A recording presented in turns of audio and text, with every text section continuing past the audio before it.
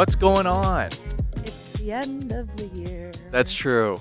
I was about to break out into a Christmas jingle, but then Yeah, you didn't really have. wasn't. It didn't seem like you had a Didn't very really strong go one on there. on I didn't deck. have one on hand, That's okay. Yeah, we're here. Hi, Chad. Hi. It's the end of the year, our last episode. Yes. The very end. This is the end of the year recap. Almost like we can call it the end of season 1. Yeah. Solid 6-month run for the first, I would say, season, Mhm. starting with Alice in Wonderland, and Wow. now we're doing our end of the year recap. I know. It wasn't that long ago, but it feels like we've covered a lot of ground since Yeah, then, which absolutely. has been fun. And the podcast has grown and evolved, and we've done more Val Chad episodes. So it Mhm. only feels right to end with one as well. Absolutely. back.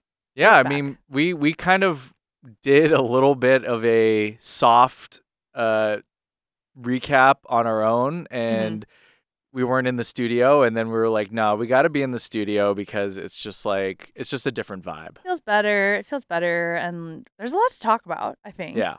We've talked about, I feel like our Val Chat episodes so far have been little mini check-ins about what's going on throughout the year, but it's always fun to kind of look back and be like, okay, what were the actual big takeaways from the year, big artists, big moments, and then hear a little bit about what we're looking forward to. Because I do feel like, especially you, have many good kind of like sights set on artists that are going to do big things next year. And yeah, we always have a good time talking about like the trends and things. Yeah, absolutely. I mean, I've listened to more music on volume than I have in past years, but I haven't spent as much time with music, if that makes sense. Yeah, which I feel like was relevant from our conversation with A-Track, right? Yeah, I think that I do echo a lot of like what he was saying with how I know for me personally, and we'll get into the Spotify Wrapped portion or just kind of like our music recap of the year, but definitely a lot more like vibes with my music listening and just like stuff in the background. Yeah. And, it happens. Like, I also feel like it comes in waves. Like, there's times where I'm much more invested in like the album of the moment or a playlist of new stuff or whatever. Did you have a similar experience at all? I feel like I did. And as you're saying that, I'm almost curious to know whether you think that's a symptom of where you're at personally in life, or if you feel like it's more a symptom of just the music scene overall, because I do feel similarly. And especially thinking back this year on like what were the big music moments of like songs or albums that came out. I think it's just harder now because there's so much music that comes out that I feel like it takes a lot of effort to like find and dig for music. And I do feel like probably this year I didn't put as much effort into it as I could. And maybe that's like a resolution for the coming year. But I feel like because of that, when I did find something, I really spent more time with just that, which maybe like made my scope of music feel smaller at the end of the year. Because I agree, like we've talked a little bit about Spotify Wrapped and all that, where like when I got my Spotify Wrapped back, I was like, oh, like I was really, the pattern of my listening this year was like finding one thing and just like really revisiting it over and over again. So Yeah. I think that is also not abnormal listening, and I kind of wanted to start by talking about this article that was interesting. If we're going to talk about a 2023 recap, tell us more. Ramon sent me this one. It's from a writer named Sean Reynaldo, I believe, coming out of the UK, and it said, "Not a great year for dance music, aka having spent 2023 doubling down on the ridiculousness of 2022. The genre currently sits in a rather uninspiring place." Wow. So that's a hot take. Yeah, I mean, we talked a lot this year about there being a renaissance, and I think one of the things about a renaissance in dance music, renaissance literally meaning rebirth, right? Maybe going back and market correcting like what dance music was this year, because by all accounts, we're having the most successful year in dance music history when it comes to global revenue, with a lot of artists that we're seeing do well, festivals and tours smashing. But then on the other hand, there's like a lot of people who are kind of struggling or having a little bit more difficulty. And that's by sheer volume, right? Like the overall growth has been amazing. But the argument in this article, and it's probably through this like UK lens where it's like not as American as we are commercial and we're Yeah. into the selling of things, but we're seeing trends overall in dance music where it's gotten a lot more of a rehash of old trends, songs that everyone knew in the past, 90s stuff coming back. Samples. Yeah. Yeah. And the argument was that 2022 kind of started this trend in the post-pandemic world and that 2023 kind of continued it, so that it's kind of blended together, that 2022 and 23 are kind of this kind of, I don't know, this amalgamous mush of nonsense, where things are like people are more interested in dance music than ever, but there's less things that you're taking away that are memorable and like inspiring. Yeah. Have you felt that at all? I mean, Yeah, I mean, I think it was an interesting article, because I think in a way both things can be true at once. Because I feel like remember when we had our conversation about the Renaissance and feeling like there was this new and excited energy about dance music, which I think is technically true because I do think that right now, as we look back of the waves of dance music, like dance music gets really popular as far as like mainstream popularity goes, and then it'll kind of go away for a while. And like maybe something like hip hop or rock will kind of take over as far as mainstream commercial music popularity. yeah, And I do actually feel like dance music is in a really popular peak right now. Like you look across some of the big commercial names, like John Summit just sold out a big stadium show here in LA. And like that doesn't happen all the time. Like that's because people are really interested in his brand and like marketing and able to connect whether or not it's on a deeper level with like house music that he's putting out there. And that is exciting in a way because it's like you're probably seeing more ticket sales than before. You're seeing more people talk about it and get excited about these kind of shows. And that does have a trickle effect down into other parts of music. But at the same time, I do think that for people like us and other fans of dance music who spend more time in the space, we can look at some of the things that are going on the surface and be like, it is kind of silly. It is kind of like surface level, the samples that we see all the time, the remakes of songs that aren't even really that old and they kind of sound like the old song, but it's like maybe got like a house beat on it now. You're like, that's not like a deep moment for dance music, but it's popular, it'll be on the radio, so, like, more people are experiencing it and getting exposed to it. So, like, I do think both things can be true at once, and I do feel like the pro of it is that more people are being exposed to it, and therefore, we have the opportunity for those people to then become, like, deeper fans. But at the same time, that's also the con, is, like, there's just people out there who are just there for the party, just there for the moment, and, like, those people aren't gonna stay necessarily, and that's brings its own kind of, like, weirdness and annoyance sometimes, but, like, I think that's where we're at, honestly, this year. yeah. Yeah. I think that's a good point, and I think one of the things that the article that Sean had written in this article was that it feels like the underground is less existent Mm. in at least in the UK, in this person's argument, that Mm. some of these clubs that used to have like a very cultural focused um reputation and booking Yeah. it's shifted more to like names and trends and things that are Having a gonna like, moment or something yeah. like that, And the yeah. fact that the boiler room aesthetic has become Mhm. placed on the mainstream, it almost makes like what I think boiler room is still underground or still leading in that category of like putting on, fringe artists and people Yeah. on the edge and really focusing on, you know, the integrity of the culture. But, for up and coming promoters, I think a lot of them feel like they need to go a little bit more into gimmicks and themes and, Yeah. I actually do see a lot of renegades. So I think in the United States, like there are a lot of promoters that are trying to uphold sort of like an underground culture and do it on their own terms. And I think that's great. So in that way, I don't think the writer was saying that it didn't exist. It Yeah. was just like I'm not seeing it as much. I hope it exists. I want to say that it's out there. And Yeah. I'm basically saying that at least here I've seen on the West Coast and parts of the United States, there is a good underground culture. However, on the whole, we've seen even like people just saying rave straight up, like Mm. to describe things. And It's so interesting because that used to be the most taboo thing you could say. Like, you almost wouldn't want to say rave because Mm-hmm. you're basically compromising the coolness or integrity of your event. That was the thought process, I think, in the Right. 2010s, Yeah. which is like, this ain't a rave. Gary Richards basically at heart was like, we don't want you to bring glow sticks or candy. They basically outlawed it at LA Historic Park because there was a stigma associated with raves and the danger and the drug use and the shenanigans. Yeah. And they were like, we don't want rave. This is like a electronic music festival. This is a music festival. We don't want your raves. Mm-hmm. Leave your raving, leave your glow sticks at the door.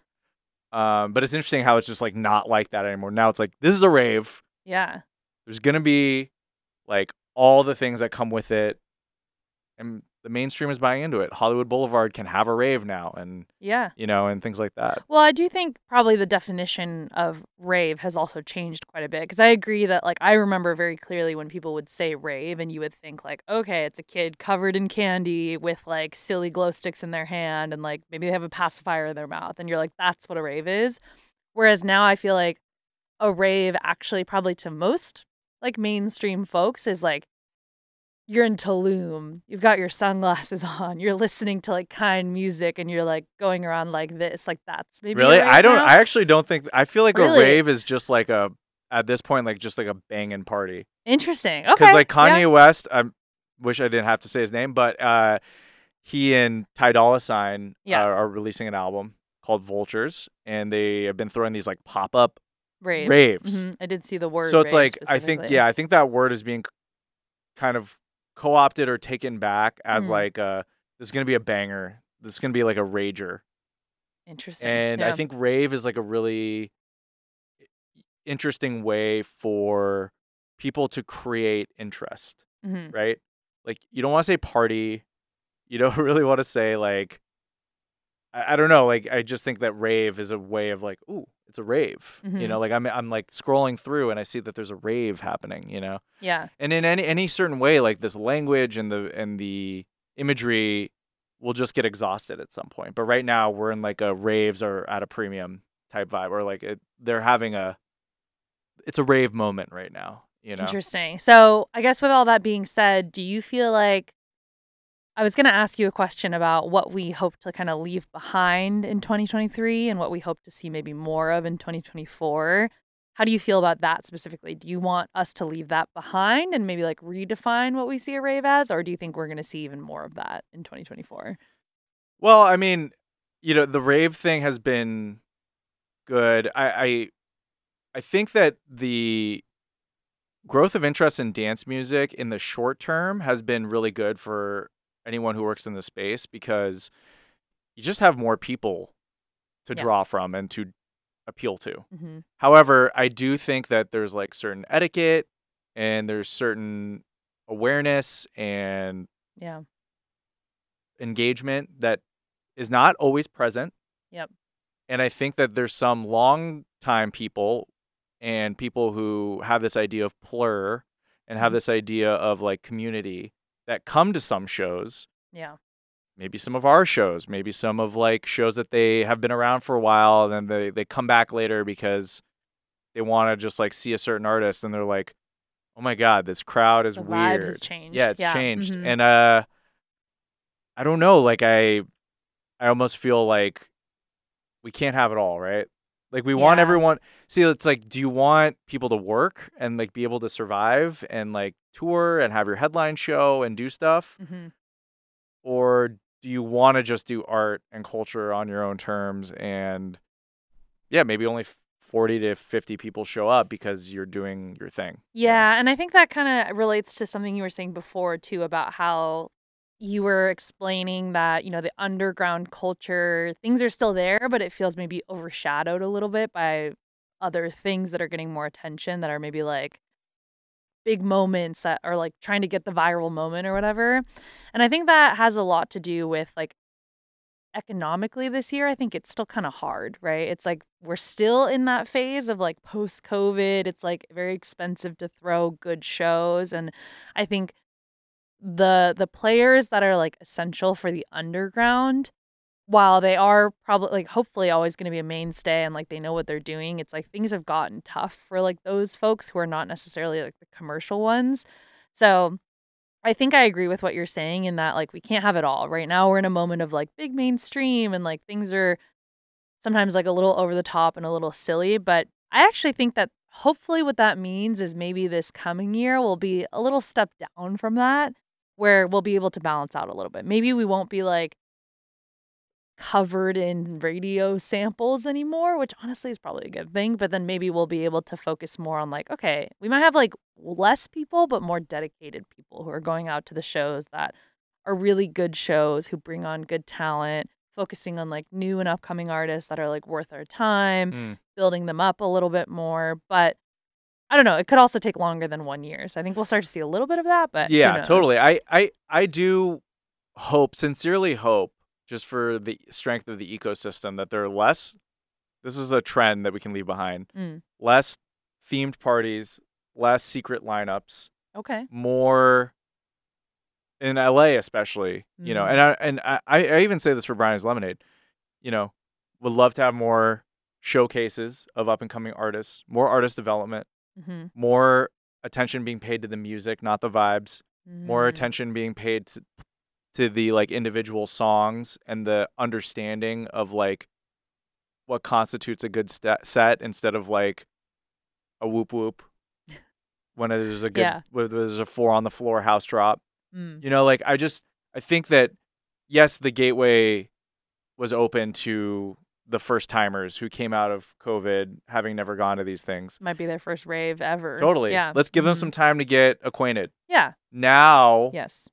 you can buy tickets off of like genuine interest in going to see a really good show, rather than your whole group of friends is going because it's a rave, Mm. And I Mhm. think, look, again, you can't have it both ways, but I do think we can start to support artists more, because like I've said before, like, yes, it's great that these music festivals are selling out without a lineup, but that, like, some of them, that means that no one is going for the lineup. Mm. Yeah. If the I if see what you're if the saying for if the sure. festival is selling out before a lineup is dropped, that means that the Vibe. consumer cares more about the experience and the name of the event Mm. rather than the artists. And like, because you should challenge the institution to be like, this lineup doesn't hold up to my expectations.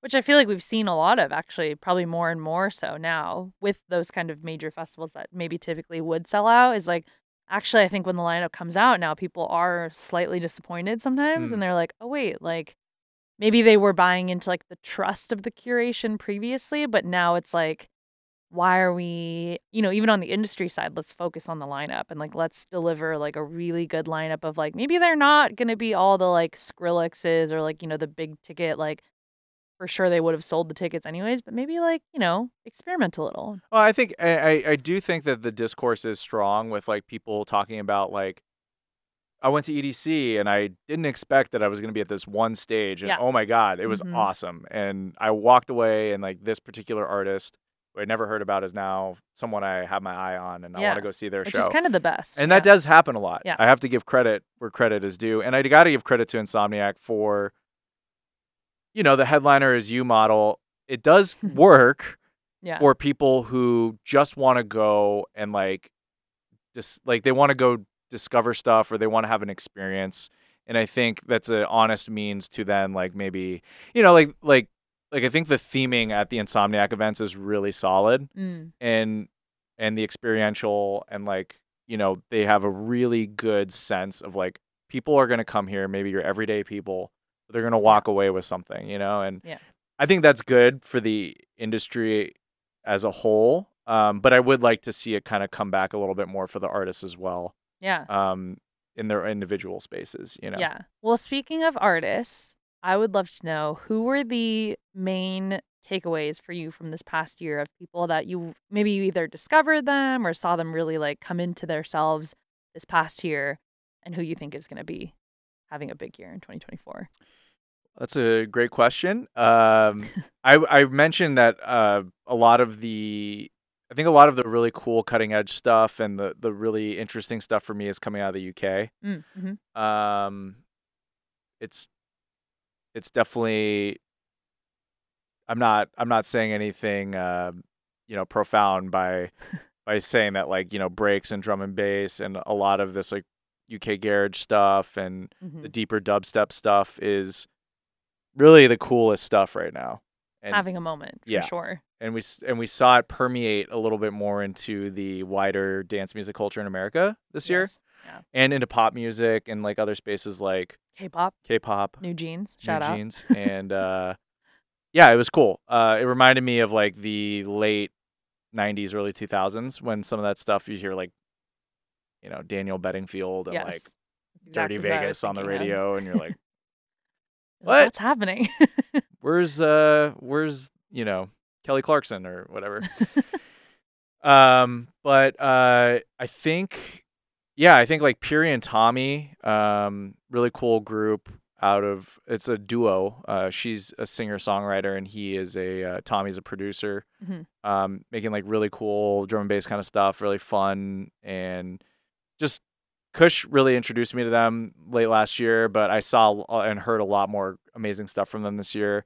Even heard them at the gym recently, which is like if your music's getting played at Planet Fitness, then I You think know? that it's starting to hit. That's the world we live in now. I think Planet Fitness is down for drum and bass. That's the commercial mainstream world we're in right now, to be honest. Absolutely. It's a good analogy that captures it really well. Absolutely. And Yeah. also an artist that had been around for a minute that I had mentioned. I used to follow him back in the day when he was making totally different music, but Salute out of the UK Mm. having a really good year. Mhm. I know you saw Salute at Portola. Yeah, I mean, he was definitely one that was on my list as far as, like, moments and artists that I recall from this past year being like, "Ooh, like, something exciting is happening here."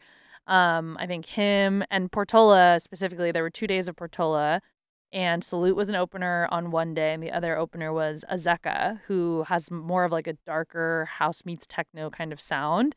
Both of them started playing at, like, 2 p.m., and by, like, 2:15 had a really solid crowd at both of their sets, and I think that that's a great sign that they're doing something right. People are excited about the music that they're making, and I'm sure that they're gonna continue releasing really good music into 2024. Yeah. So, I think that music's going to continue. Like drum and bass is going to be one of the top genres in the United States mhm, next year. I think for that's one thing sure. I could say. Yeah. Chase and Status just sold out the Palladium in like 2 hours. Yeah. They had one of the biggest years out of any dance music act, which is it goes to It's show just you that music crazy. doesn't exist in a linear chronology anymore Yeah, because 'cause they've been because around for a long time. forever. And when an artist that's been around for 15, 20 years can have their strongest year ever now, Yeah. it goes to show you that the tools here at your disposal can benefit anyone. Like, Mhm. if we're gonna talk about, let's talk about like best sets or best shows of the year. Mm. Chase and Status Boiler Room, I think for a lot of people has to be top of the list, near the top. Yeah. Just the way that like the clips from that set, a la Fred again, but just shows you the sheer power of the optics of Boiler Room. Mhm. Just like we had Chase and Status play DNB&L last year, and like it was a good set, but it wasn't something that like I don't think I don't know if like I walked away thinking like, oh, this like they're gonna have this like huge cultural, Right. you know, Moment. paradigm shift for Yeah. them.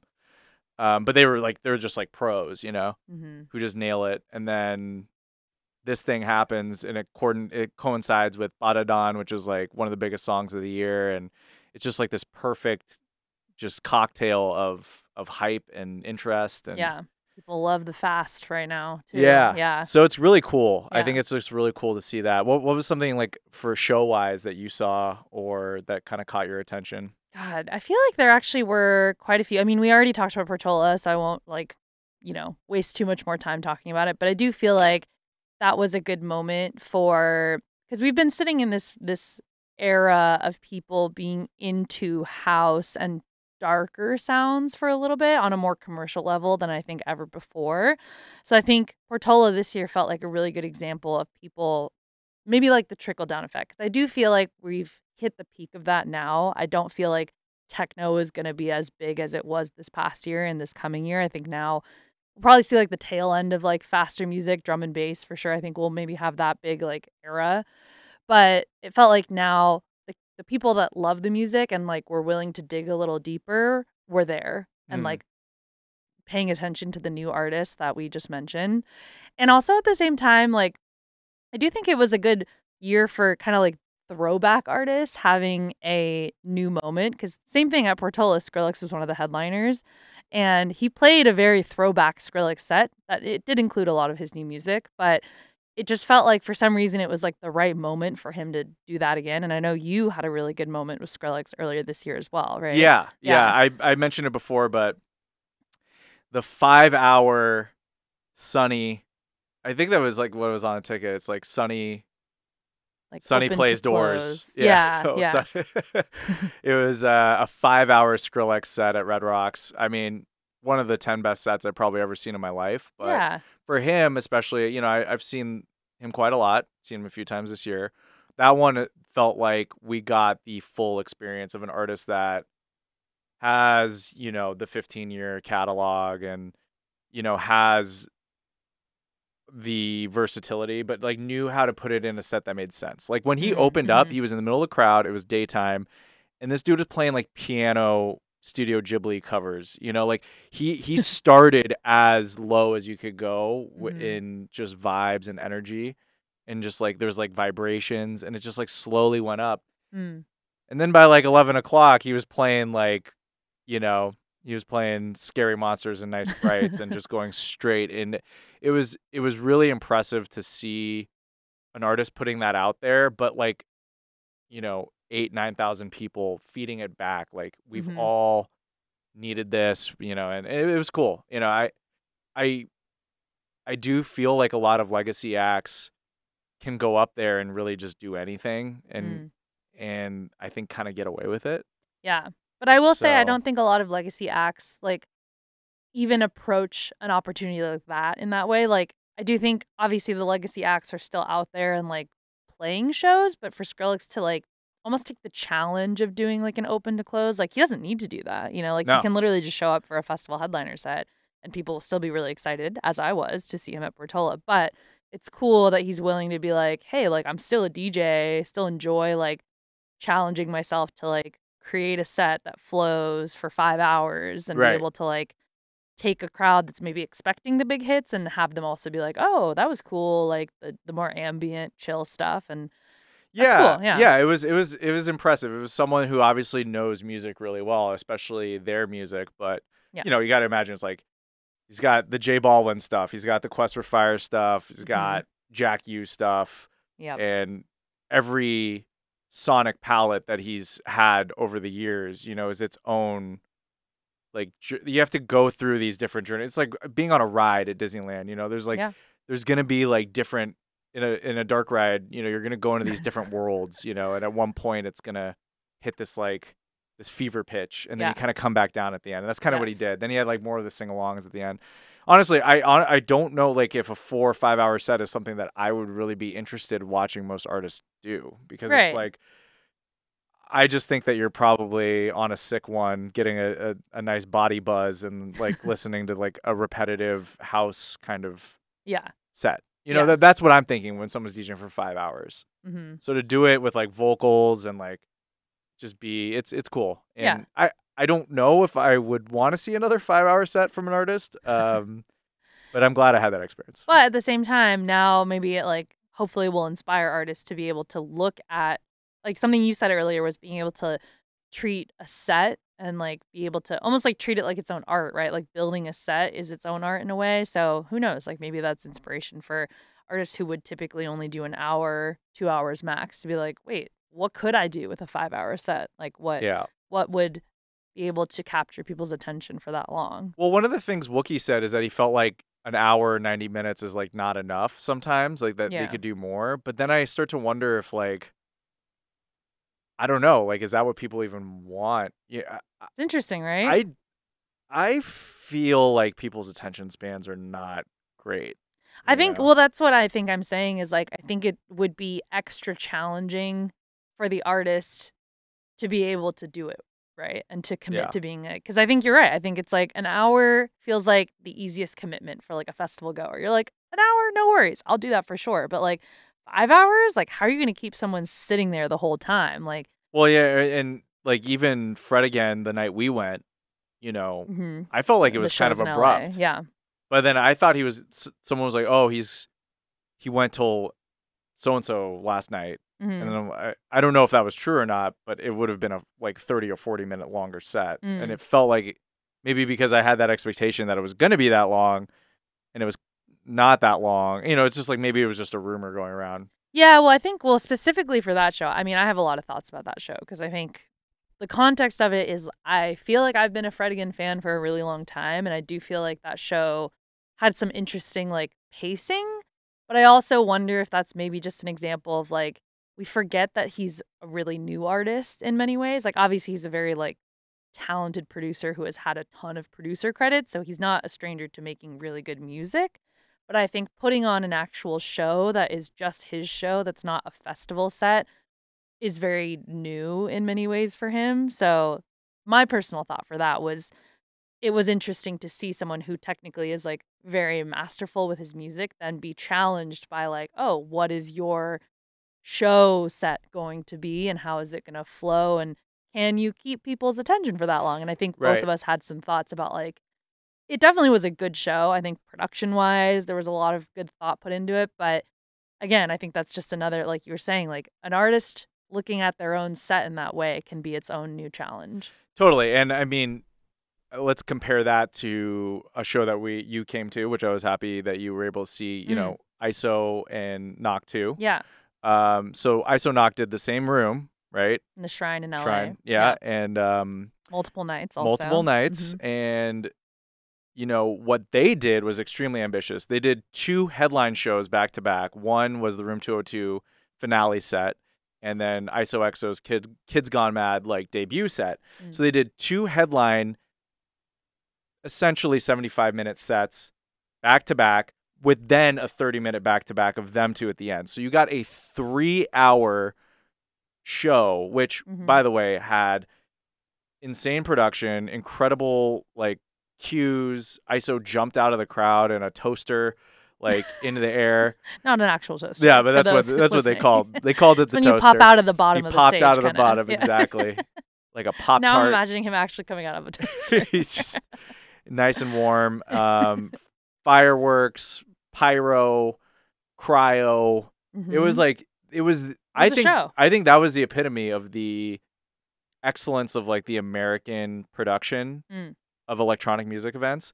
But also, this is again going back to the article. This is what some people don't like about where electronic music is head.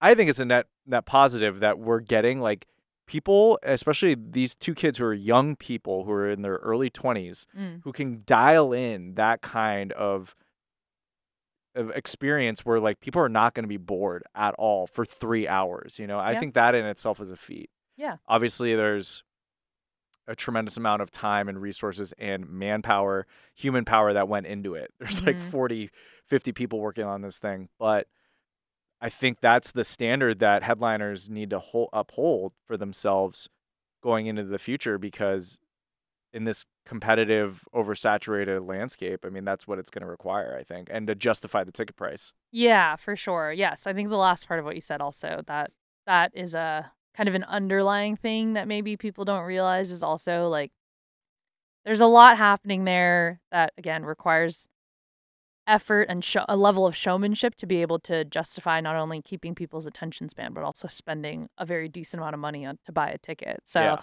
I think you're right. I think there are definitely a case of artists that did a really amazing job and probably are going to be doing some very exciting stuff in the coming year. Definitely like a high level of artistry there, which is cool. I think that's good because I do think like one of our other recent Val Chat episode topics was talking about like headliners and like are we kind of losing big headliners? And while I don't think Knock 2 and ISOXO are like, you know, going to be the next Taylor Swift by any means, I do think like it's exciting to see artists that represent dance music also be like, wow, they are really putting effort in the way that a pop star would to their early shows, you know? Totally. I Yeah. mean, the last thing I'll say on that is that because I've been there since the very beginning of those 2 artists' careers, I said it last year. I'm like, these two kids are going to be two of the biggest DJs in America, and I'm not just saying things like that. You can just see they have like an X factor or a certain thing that artists I think need to elevate to that level, right? Mhm. Not, and I see other artists that have it too, but they have to be able to like within their own volition, tap into their work ethic, tap into it has to all come together in that way, right? Yeah. So I think that's something that hopefully because they raised the bar, the same way that like back in the day when Daft Punk came out with the pyramid, it made everyone in the industry say, damn, I need to like come correct with like my show. It's got to have that. Yeah. And then we kind of went away from it like we talked about. Now we're kind of like we're going down on the production a little bit. We want to be in a 360 capacity. We want to be more with the people. Mhm. But maybe it'll evolve in another way where it just becomes more abstract and it becomes more, like theatrical or Yeah. interesting. I think Fred again was more in that way where Mhm. it was like it did feel experimental Yeah. on a grand scale. Yes. Yeah. So I'd be Yeah. interested to see more of that. I want to ask real quick while we still have some time, like, what are some resolutions you got for next year? Because we got New Year's coming up and I know. 2024 is coming up.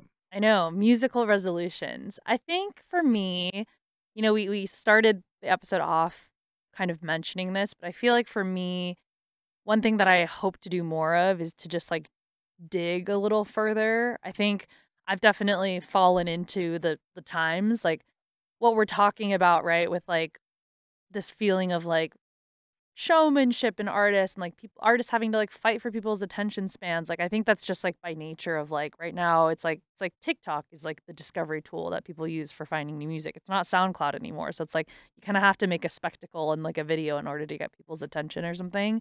And I feel like I have found myself veering away from like taking the effort to like dig a little deeper and find new music and like interesting music. So that's something that I think for the coming year I hope to do more of because I do like, there's so many interesting artists out there and I think we actually are at a higher level of music being made than ever before because it's like so accessible to learn how to produce good music. Yeah. So it's out there. I think it just takes a little effort. And to be honest, I definitely could see myself needing to do that a little bit more. So, Totally. yeah. Yeah, I think that's great. There's a lot of tools at your disposal to discover new music. Mhm. And we were just on Hannah Rad's holiday charity stream, and Mhm. they were asking us how to discover music. I'd given some examples, like there's TikTok accounts that are just like beats from the 90s that have no business being this good, part 34. And honestly, I'll see one of those and I'll be like, damn, like I'll go to Spotify immediately, Yeah. start, favoriting stuff. But also doing it for new music, I think is Yeah, important. because yeah, you said that before is that you actually probably discovered more new but actually old music this year, Yeah. right? Like you were Yeah. digging in the opposite direction. Yeah, well, I think a lot of it is because everything is so derivative. Like Yeah. one example is like I really like vaporwave music Mm. and I like internet music that samples a bygone era but like makes it sort of aesthetically interesting. Um and then after a while I just started to be like, well, I kind of just want to go and listen to the samples. And then when I Yeah. started listening to samples, I started creating playlists and then now the algorithm is feeding me new music that I haven't discovered from the 80s. Wow. And I almost kind of am in my own silo when it comes to discovery. I live with old music more for Mm. that reason. Because then when I go back to listen to things like, lo-fi, hip hop, or funk, or like some of these like other genres that are in that same category, Yeah. I just hear the same samples being used all the time. Disco house, Mm. even a lot of like the regular house music that's being produced is just, again, it's using samples from a bygone era. Yeah. And I almost just like the old music, like the source material better. And that source material a lot of times was inspired by something else. Yeah. So you can go back even further. So Yeah. I had mentioned to you that on my Spotify Wrap, my number 2 artist was an artist by the name of Masayoshi Takanaka, who is a very prolific fusion jazz and city pop jazz guitarist Yeah. from Japan in the 80s. He's 70 years old now. Amazing. But that That's was your my number 2 2. artist under Skrillex because and honestly, the only reason why Skrillex was number 1 is because he had so much material and I Yeah. listened to the albums a couple times. Mhm. But like I don't think my Spotify, it's way more like individualized songs than it is like the Mm. artists themselves. But I did listen to this one specific Japanese artist a lot. And I was like, damn, I just discovered this year through YouTube. And yeah, it's cool, but then you can just get too much in your comfort zone, right? Yeah, but I will say, I think that's really interesting and hopefully actually inspiring to I don't know if people are out there listening because I think that's cool that you were discovering music, even if it was in the other direction, going older music. Because I do think that's something that's maybe overlooked nowadays, like, because there's so much new music coming out that, like and a lot of the younger kids maybe don't even know, like, the history of samples or how samples even work sometimes when they hear these songs that are literally, like, almost like edits of old songs. They're just like, "Oh, that's what it sounds like." And you're like, "No, there's actually, like, a lot of history there." Yeah. That's cool. Maybe go do that. And then also like, on that topic, like my favorite artist maybe right now isn't on Spotify. Mm, So, deep cut. yeah. Very hipster of you. Well, it is another Japanese artist, Tatsuro Yamashita. I mean, his catalog is not on Spotify. He's Oh one of the gosh. greatest. He's one of the greatest, pop artists of the 1980s, and longer than that, but from Japan. And that's one of the drawbacks of Mm, relying too heavily on the DSPs. Hey, maybe true. 5 years from now, we have a similar thing that happened in visual media, Mm. and the people that own the catalogs want to have their own streaming services a la carte. Hmm. So now you got to have 5 audio streaming services if you want to listen to the Sony stuff or if you want to listen to the No, don't even Universal. say that. I'm just Don't even saying. wish that upon us. I'm just saying It's a dark in my future. opinion, I think it's kind of, I don't want to say destroyed Hollywood, but it's definitely made things less important. Mm, And I don't know if it's going to happen in music, but something to keep in mind. interesting. Now, that's why I think that for me in 2024, my resolution would be get Yeah. outside my comfort zone. Okay. That's a And good I one. think that that also extends to like, I'm just going to go to more shows that aren't electronic music. Yeah. Yeah. Which I think, yeah, that's always it's always informative and interesting. Like I've always loved whether it's going to shows or just like learning about how different genres work, both in like fandoms and artists and whatever. But I do feel like it makes you learn and appreciate things about dance music culture that are unique to us. Yeah. So Yeah. I agree with that. I like Well, that. 2023 has been a great year. It It's has been a definitely been great a lot year. of transition. Yes. That's a Um, good way to put it, honestly. yeah. I won't say it was a good year. Like I think that there's been more good than bad, I agree. but a lot of transitional stuff. I still don't know how I feel about a lot of things. I think this Mm. podcast has been good. I guess maybe venting in real time, but hopefully next year is a little bit more solidified. I think that's also kind of elusive to hope that things are going to be more solid. Yeah, I mean, I think I agree in that this year for sure was a transitional year. I think that if anything, what we're taking from it, I feel like we can all agree on what we started the episode talking about that like people are interested in dance music, however you define it. There's many ways you can define what dance music is, but people are interested in it. These waves always happen where it's exciting when there's that much attention on it, but that attention also brings some silly negative things. But those of us who really enjoy the music and the culture that surrounds it, like we know we're here to stay. So it's just going to be about seeing what comes next. And I do think like the positives are we have some really like innovative producers and music makers who have a lot of like abilities now. And with the excitement and interest on the mainstream level, like hopefully the events side of things will also reciprocate and take on the responsibility of like bringing on artists that deserve it and maybe taking some chances and bringing up some people that aren't like the obvious names that you could book. And I think if that is true, we'll see some exciting moments for 2024. But I think overall, I think I'm excited. I Yeah. think I'm hopeful. No, me too. And I'm just really glad, at least because we're kind of wrapping up this first iteration of all this noise. I'm so glad that a lot of the goals that we had, we pretty much nailed all of them. Yeah. So I'm stoked on that. Even Yes. stuff like I want to get A-Track on here. Yeah. Which we did. We want to do an episode pretty much every week. Which we did. I mean, last week we didn't do an episode, but that's because I said we were on the holiday stream. So Yeah, exactly. We're back and we had to wrap it up with one little end of the year episode. Totally. But yeah, thank you so much for like just this whole experience this year has been awesome. Yes. And I think next year will be good. More to come More to from us here at All This Noise. We're going to interview some more fun people and have more discussions like this. And I'm just glad we have this place to do that. Totally. We're going to take a little holiday break. Hope you guys have a great holiday season as well. We'll see you in 2024. Thanks to Jose, our producer. Yes. Icon Collective, our home of All This Noise. Ho, ho, Jose. And all of you for listening. Thank you so much. We love you guys. Take care.